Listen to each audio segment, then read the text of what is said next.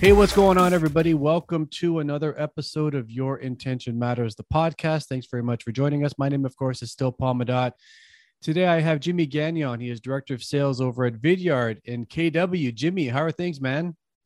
Things are going great. I mean, I've said it before, but this time of year, as a sports fan, you've got the Raptors who unfortunately lost in playoffs. You've got the Leafs who are starting in playoffs. You've got the Jays who are on a tear.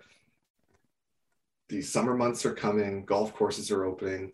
There's a ton to be excited about right now. So things are going great here. I so echo what you just said, man, really. And great win last night from the Leafs. For those that are listening and watching, we're recording this on May the 3rd, and the Leafs just crushed Tampa Bay to the tune of 5-0 to kick off round one. And so Jimmy and I are both jacked up. And Jimmy, thanks so much for being here. Say hi to everybody, provide a quick intro, and then let's jump into your episode. Yeah, perfect. Very nice to meet everyone. My name is Jimmy Gagnon. I'm, as Paul mentioned, the Director of Sales here at Vidyard. Been here for about 7 years. Paul and I are crossed paths back in the Xerox days. Father of two, got a wonderful wife. We've just got a new puppy. His name's Berkeley, so he's keeping us busy.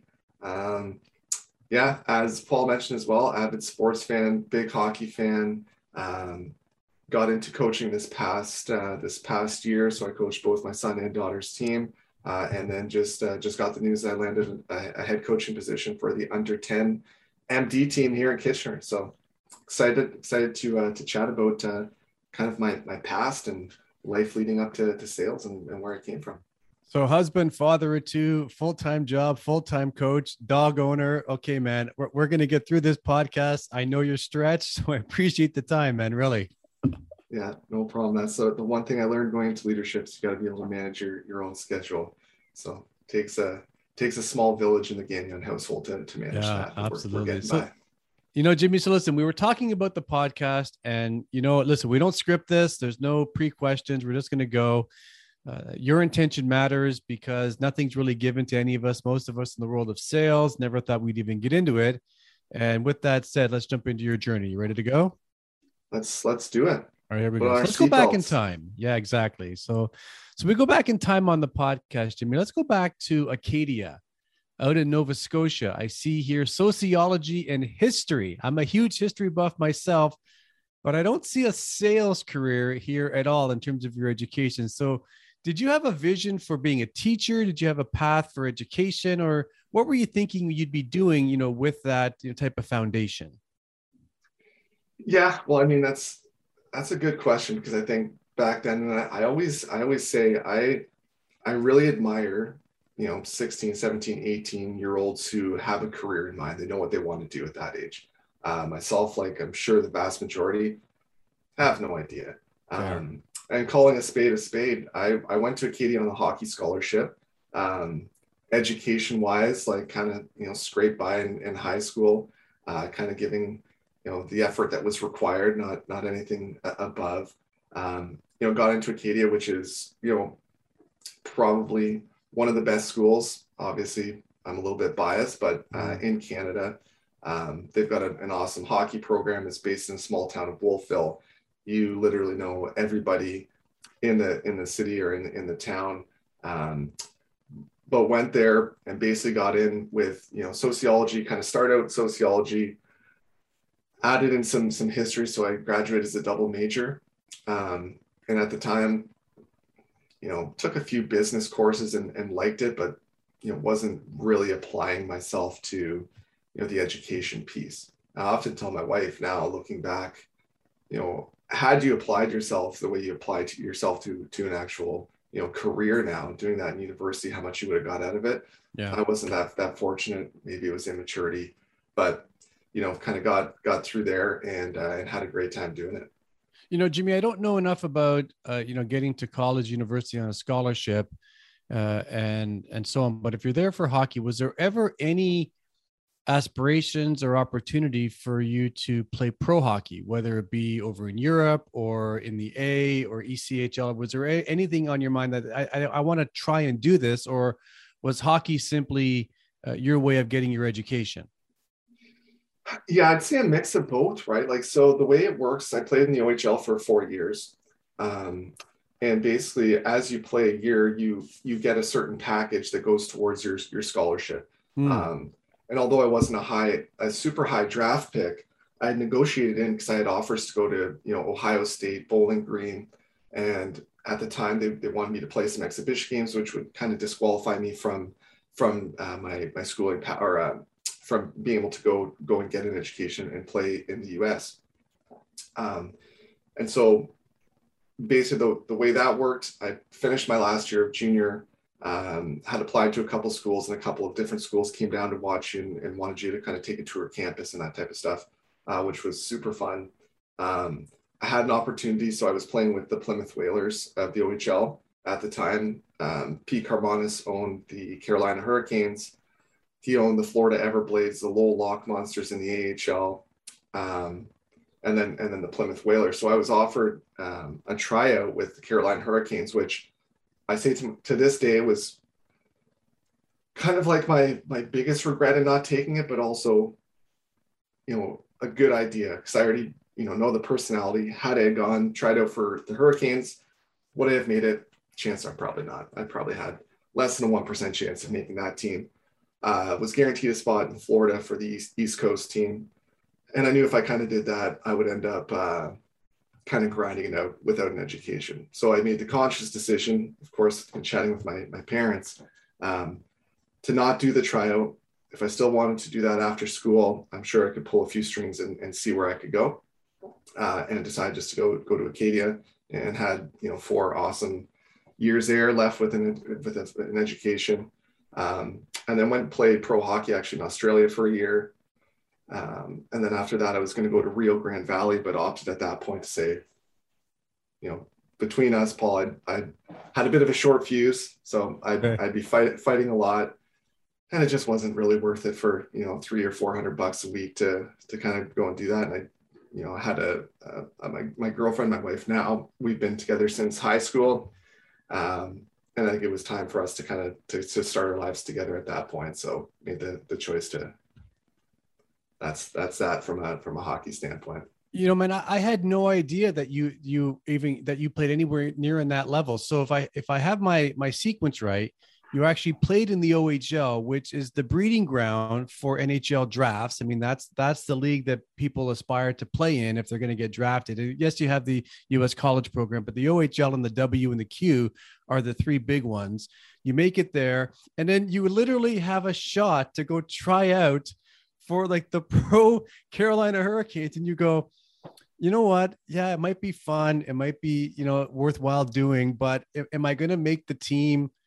Probably not. And the Canadian guys that are listening to this right now are probably thinking, how could the guy not go try out at least? And so I'm so enamored by the fact that you decided, no, I need to bet on my education, because my future is not, it's either NHL or bust, because I don't know how hockey players get paid, but it sounds like from what you just said, unless you're at the tier 1 level, you're kind of grinding out, your paychecks, and it's not really this life of caviar and so on and so forth. So that's incredible that you did that at such a young age. Yeah. I mean, I think, like I said, it was a regret, but I think it was also a very wise choice. There's other pieces in behind the scenes, right? Back to playing exhibition games disqualifies you from certain things. So I'd committed to Acadia. Had I gone, had a chance, maybe, had the opportunity to play an exhibition game with the Carolina Hurricanes, that would disqualify me for a year of university. Right. So I kind of knew what was at stake, and, kind of said, it's probably the best choice to go and do this, focus on getting this done. And you're still young at the time. Like, you kind of leave school when you're 23. And there's been a couple of guys, Joel Ward is one of them, who had a lengthy career after playing out in UPI in the AUS hockey league. Right. So he got his education, moved himself up, and actually had a career in the NHL. So, guys like that also, kind of keep you motivated to say there's a good chance. And the hockey that goes on now, all of the folks that play, university hockey across Canada now are all usually ex-OHL, WHL, junior B, guys from the Q. Is that right? So the quality of hockey is incredible. And, a lot of folks out, especially out east, kind of get spoiled because the only thing really close to that area is the Halifax Mooseheads. So anything, I think, west of it, the Acadia Axemen are kind of, they're fixed when it comes to hockey. Jimmy, is my timing right? You said that you played pro hockey. You lived in Australia for a year. Was that post Acadia? Yeah. Okay. How did that come about? Yeah. So like most university students, it's like, okay, we're graduating. Let's do this backpacking Europe trip. And then we kind of strolled across this league where they would actually pay for your flights over. They hook you up with jobs and housing. And we got an opportunity. There was one of my best friends, TJ Eason, was playing for UPEI at the time. And then the goalie on our team, Lanny, and myself all kind of went over, and then two other guys went over and played for a different team. So we all kind of flew across the globe, played in this, Australian Hockey League, which was a bit of a wild league. It was a ton of fun, and made some awesome friends. I still keep in touch with a number of guys that I met from Australia. So, it was pretty incredible to think that we didn't know much about it. We got these flights. The owner of the team, kind of took a risk and said, yeah, like come over. At least now they've got Hockey DB, which is kind of a database so they can see where you've played. Because, historically they've brought Canadians over thinking, well, they're Canadian, they've got to be good. And these some of them have been busts. So kind of took a risk on us. We had an awesome year, an awesome team, and a ton of fun doing it. Did you go down with any type of timeline in mind? Was it a year? We're going to be there forever? What were you thinking? So their season's off season of ours, right? So our summer would be their winter, which a lot of guys now are going over there just to stay on the ice year round. And we were going there to kind of play the season. And again, I had an offer to go to Rio Grande Valley after the season was over, to fly over to, it's right on the border of Texas and Mexico, and go play there. And my friend TJ, he signed up to do that as well. And then I just opted not to. And then the goalie that we were down with, he had one more year left at Acadia, so he went back to Acadia and played there before becoming a full-time police officer out in Winnipeg. So timeline wise, it kind of weighed, like being that far away from your family and my wife or my girlfriend at the time. It was tough. So kind of played through the season. Spent some time doing a little bit of traveling, and then made my way back. So you made your way back to where? Are you from Toronto? So I'm from Kitchener. Kitchener. Yeah, born and raised in Kitchener. Then kind of had that hiatus, from hockey, where I played out in Peterborough, played in Michigan, and out in Acadia and Australia. Moved back, and my girlfriend and I were like, well, I mean, what are we gonna do? So her parents had a condo that was in Collingwood, so we moved to Collingwood, got ourselves jobs. I got my first job was shipping and receiving at Blue Mountain. And I mean, most of their workers were seasonal, right? So the talent pool and people you could rely on wasn't overly high. So I was able to make my way through there and landed a job doing purchasing for Blue Mountain, which was awesome. And that's, kind of spawns us into how I got into sales in the first place, through that job, because I was dealing 100% of the time with sales reps. And I think there was a meeting, and it was the gentleman from Nestle. Mm-hmm. He was a great guy. And we were chatting, and I was like, what am I doing on this side of the table? I should be on the other side of the table. Right. And that kind of got me thinking as to what my next career move was going to be. And turned out it was going to be in sales. Cool. It's funny. I hang my hat in Collingwood these days myself. So where you're talking about 15 minutes from Blue and the great experience over the Village. And so how did you find Xerox? Did you find them? Did they find you? And what was that process like? Yeah. So I had a couple of friends who had worked for Xerox. And as I was kind of, getting into it and asking around, like, where's a good place to start? I think everybody and their brothers and their sisters said, you got to start at Xerox. They've got the program to get you up and running. And so I reached out to a gentleman who I ended up, his daughter was working for me, Brittany Smith. So I reached out to Ron Smith, who owned the agency up in Owen Sound at the time. And the territory I was looking at was, I think, Collingwood to Orangeville. Fast forward through that, Ron had hired me, but ended up someone else needed to take that role. So he said, hey, would you be open to moving back home to Kitchener? And working for Mike Norwich. I'm not sure if you remember Mike. I remember Mikey. I remember Ronnie awesome as well. Yeah, absolutely. Both like salt of the earth, great guys. And ended up working for Mike. So ultimately a little bit of seeking on my part, but some recommendations of folks who had worked there and gone on to do some great things, whether it's with Xerox or outside of Xerox. So that's kind of how I found it. You know, Jimmy, I want to chat with you about your initial experience with Xerox, because it sounds like, you know, you had an aspiration for sales, and then somebody even said to you, hey, if you want to go somewhere, Xerox is a great foundation for you. When I joined Xerox, I didn't have that. I was out of work. I wasn't in the sales brain at all. And one of my best friends says to me, I got a guy that I went to university with. He has a sales team at Xerox. They're hiring. Why don't you go apply? And I'm like, sales? But I'm like, well, why not? I'm out of work. So what's the harm? So I went, but I went in with a 6-month mindset of, I'll give it 6 months and I'll see how it plays out. Ended up being almost 10 years in the end. But my first year at the Xerox agency was so hard for me. I just could not figure it out. I was in early, I was out late, I was feet on the street. Remember the mindset at Xerox?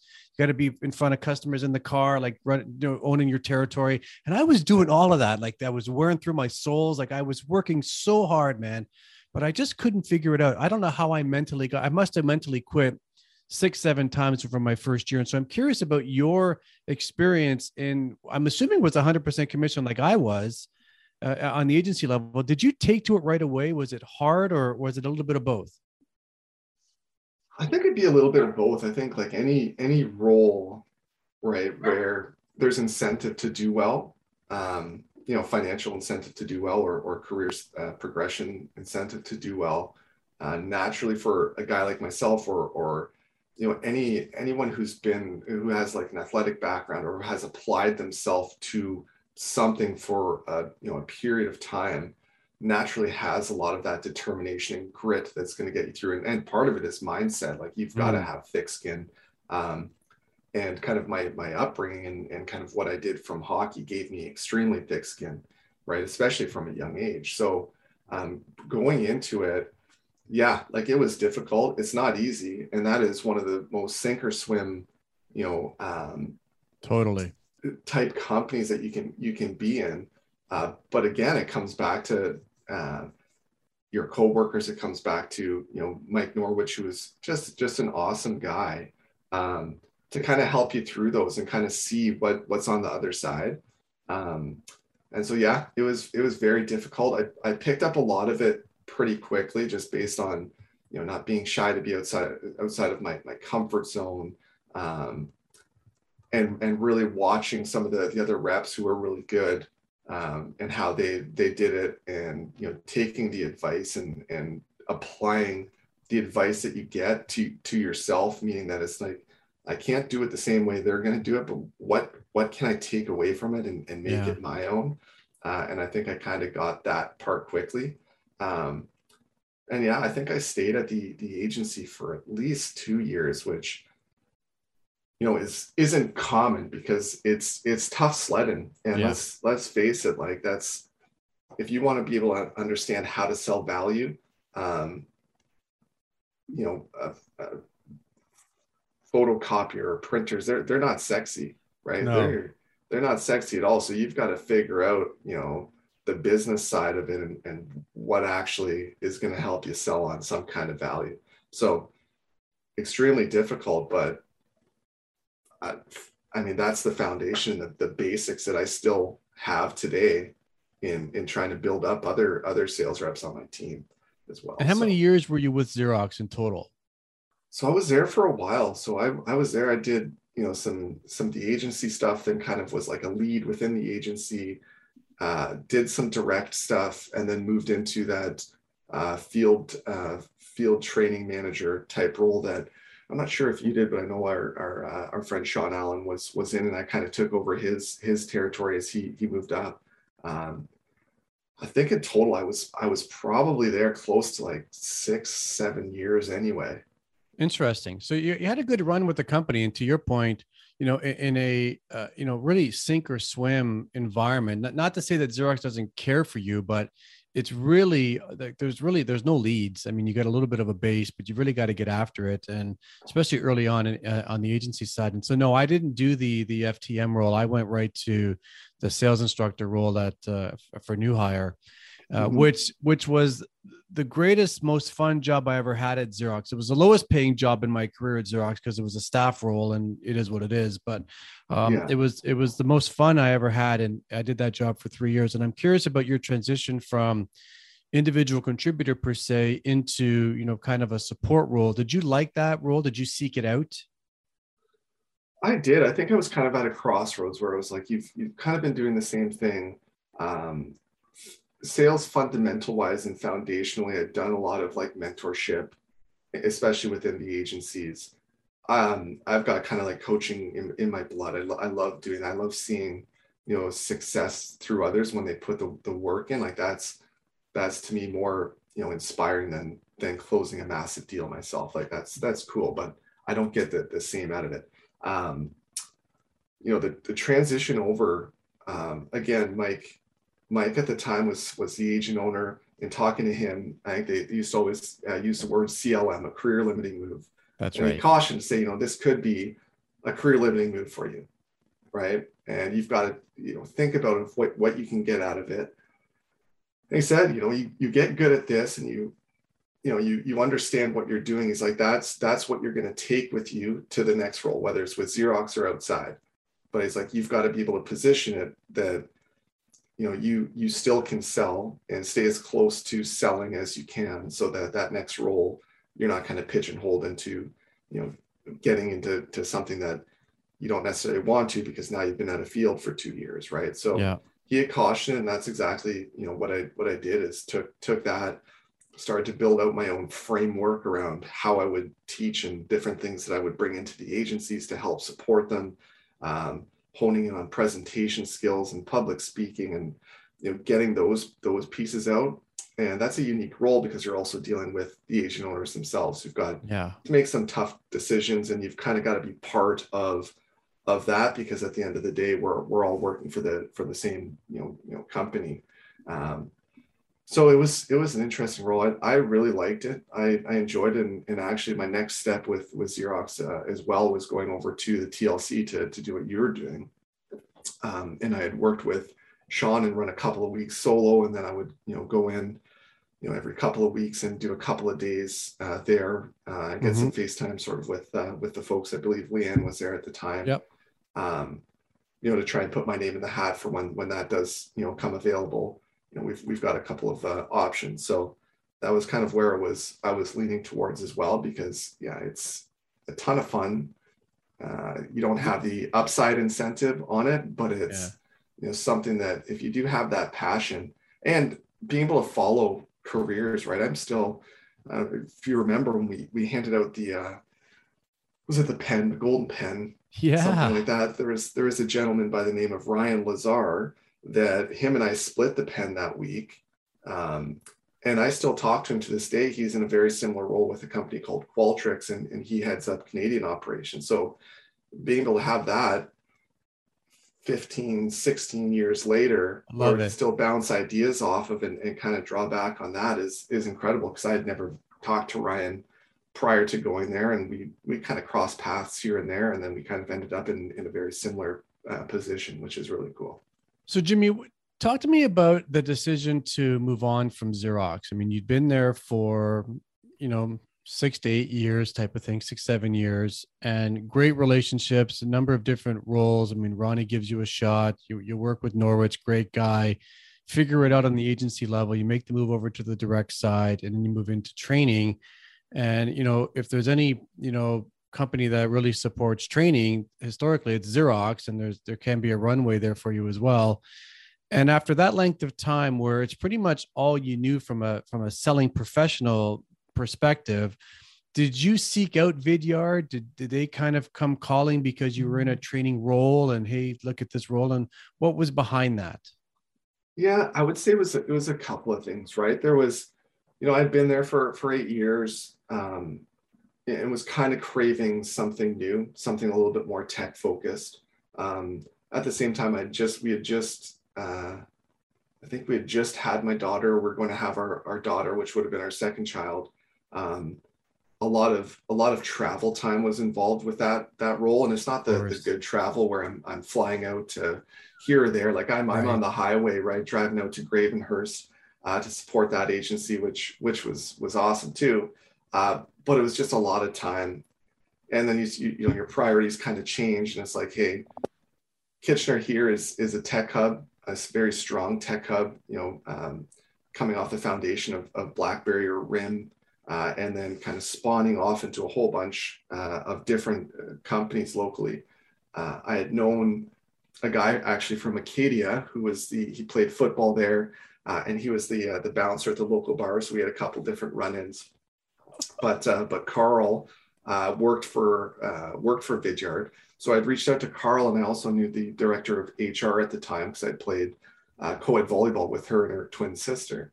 And had some conversations with them and loved the company vision. They were very small at the time. I think I was employee somewhere in like the 50 range, and went back there as an individual contributor, with the hopes that like I'm going to get back into leadership. Because with Xerox, I had the opportunity to manage teams. I got the opportunity to manage a process, and from there it was like, okay, I like the management aspect of it because there is a lot of coaching involved. There's a lot of, planning and organization, which historically has been my a weakness of mine is making sure I'm planning in advance. So doing those things forced me to get better at it. So went into Vidyard and, ended up getting the role.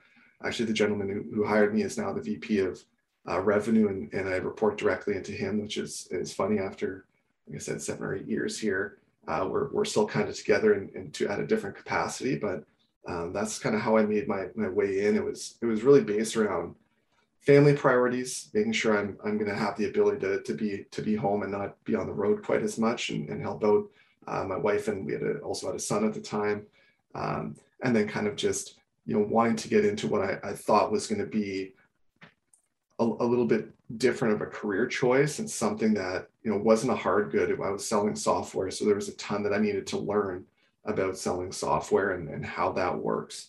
And yeah, that's how I made the transition over to Vidyard.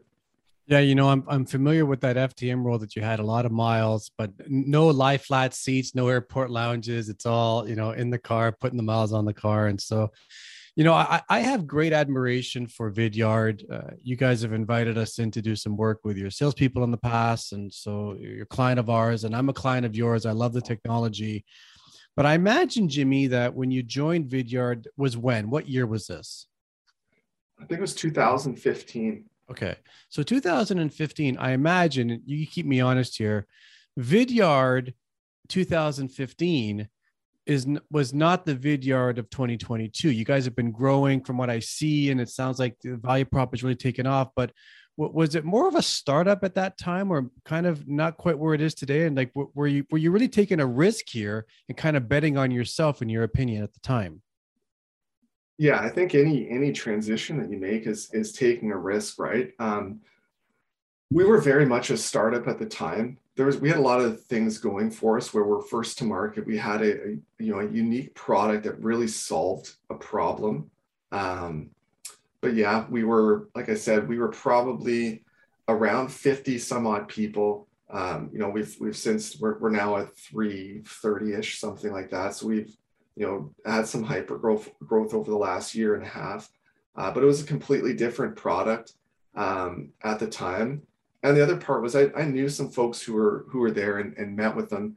And a big thing about, working, especially in at the time in an office environment, was the culture. And Mike, who's a co-founder, and Devin, who's the other co-founder, what they've built here from a culture standpoint, even though we are remote now for the most part, is instilled with everyone, right? And it's kind of the mindset of like, we're here to help each other. And, it doesn't matter cross-function what team you're on, you're going to help out because it's for the great good of the company. And we all have the same goals of what we want this company to be. And it was contagious when you chatted with everyone. It wasn't pushy. It was like they were upfront, like you are taking a risk here, right? We've got big goals and what we want to be able to do, and we need folks to be able to accomplish it. So I was kind of sold both on the interest of the product. I saw the interest and I could understand the value that it provided, as well as the company culture and the fact that they were local was a huge draw for me. So yeah, that was a long time ago, but Jimmy, feels nice to be talking about it now. I love it because you've been there for, if my math is right, 2015, 7.5 years or so as we move into the middle part of 2022 here. Tremendous growth within the organization. And I imagine that, in the last couple of years, you touched on it, you guys have seen tremendous growth because we as individuals have had to figure out, well, how do we communicate differently? Because for the most part, that in-person meeting was kind of taken away, and it forced us to get creative with, well, how do we still stay relevant? And you can't just take a flyer for 2 years and sit on the sidelines. You still got to earn. It's expensive to live. And so I imagine the value prop of Vidyard in your industry was highly regarded when one whole offering or option was taken out of the equation. But what I'm curious about is, how did you guys as an organization handle 2020 and 2021 working remotely and still keeping the people engaged? Because I get your value prop is there and the company's growing, so that's good, but you still have to get your team fired up and keep them, motivated. And it's hard when people are just totally isolated for a long period of time. So how did you manage that? Yeah, I mean, it was, and we're still managing it, right? It's still not the same. The best way I can put it is, for the most part, we're all having these remote meetings, and we're trained naturally, when you're live and in person or you're on a camera, is to bring that energy level. So you bring it. But after we have our one-on-one or after we have a conversation and the camera goes off, I have no idea what type of state you're in. And so there's a couple things that, I mean, as a company, we've been very supportive, and we're becoming more and more supportive, especially from a mental health standpoint, and providing different outlets and making sure everyone is aware. Like, we've got unlimited vacation, which, as salespeople, it's like, yeah, we've got unlimited vacation, but like, we aren't allowed to take vacation. Is trying as leaders to promote, like, I'm going to be off this Friday. I'm going golfing. Please don't message me. If you message me, I'm not going to respond. And trying to set the stage for them to realize it's okay to take time off. If you know your body and your mind better than I would. So you've got to be able to, be vulnerable and speak up. If you need time off, take the time off, because it's not worth it for you. It's not worth it for the company to have you, unhappy working. But yeah, it was tough, and it was tough for a lot of managers, and myself included, in managing those managers, to go through a period of time of unknown. We haven't done this before. Yeah. How do we, keep people excited, but at the same time, take care of the people when they're not beside you to give them a hug? Like, how do we, how can we do that? And so we've tried a number of different things, and some of the things, really worked well. Some didn't. And at the end of the day, I think it came down to communication and making sure that everyone was open to be vulnerable, to let you know if they needed help with something, right? Because when you're remote, you can feel like you're isolated on an island. And if you don't have that, that culture that's willing to back you up and help you, it becomes very difficult. And so we want to try and make sure that, everyone from your teammates to your leadership to senior leadership to, executive leadership is all there to talk to you, to help you. So we really tried to do a lot of that to make sure that our people were okay first and foremost, because that was from a business side, right? From critical an outside world side, it was insane, like, right? And it still is crazy out. So it's like, how do we keep our people safe and make sure that they they're there for their families, and they're there for, everything else that's going on outside of just, trying to make money for the company. Love it. Jimmy, what a great ride you've had, man. I'm going to try and summarize this. So you go to Acadia on a hockey scholarship, but you play in the OHL first. So you're kind of dabbling with, maybe there's a pro career here if I can really crush it in the O. You realize, okay, so I've got a shot to maybe try out for a pro team. Odds are stacked against me. If I do this, it costs me a year of eligibility at Acadia and so on. So you kind of go, no, I need to really be smart with what I'm going to do with my career. You go to Acadia. It sounds like you have a great time there, a fantastic school, great relationships. And then Australia comes calling. And you kind of go, like most of us out of college, you go, okay, well, now what am I going to do? I got to figure something out. So why not take a shot? I'm still young. You go to Australia for a year. And to your point, it was great. I'm sure a great experience, but not your foundation. You missed your family. Your girlfriend, now wife, was not there. You come home. And then you find a job at Blue Mountain. You're kind of, bumming around the village, and you're kind of behind the scenes. And it I want to get into sales. You kind of realize that. And then you find, I'm biased here because I went through it, but I brass knuckles tough, like selling copiers, feet on the street, commoditized industry. But you work for one of the big boys in Xerox at the agency level. You make it over to the direct side. Great relationships. 7 years. You have to figure out what you're doing to be there that length of time. Multiple roles into the training side as well, which nobody just gets that job if you don't know what you're doing. There's too much emphasis on it. And then you make a decision. You have a crossroads, and you realize, okay, I want to get into tech. I kind of had my run with Xerox. Thank you for the foundation, but I want to do something different. And you joined Vidyard. And as I alluded to earlier, Vidyard in 2015 is not the Vidyard that it is today. And so you really kind of bet on yourself. You believe in the value prop. In the meantime, you're a husband, father of 2, and you managed the pandemic. And so congrats, man, on everything you've been able to create up until this point. And I'm so happy for you, and I'm thankful that you shared it. Thank you. Oh, that's awesome. Good summary too. Did I miss anything? No. Go Leafs. Not that I can think of, other than, big Leafs fan. They're up 1-0. I had trouble sleeping last night after the big win. My son, who's 8, he had trouble sleeping. We let him watch the first period. Then he begged us to watch the second period, and then he couldn't fall asleep because he was too excited. So it's funny, a little trick that I have with my son. He's only 6, so he hasn't quite comprehended first, second, third periods and so on. So whenever I put him to bed, I usually let him watch a little bit of the game, the Leaf game or the Jays game or something, he likes to see a little bit of it. And as soon as there's a commercial, as soon as I'm at a point where it's like, okay, he's done. Okay, game's over. There could be 9 minutes left in the period, but it's like we go to a commercial. Okay, the whistle, the game's over, and he goes to sleep. So that's my little trick with Nicholas. It works out pretty good.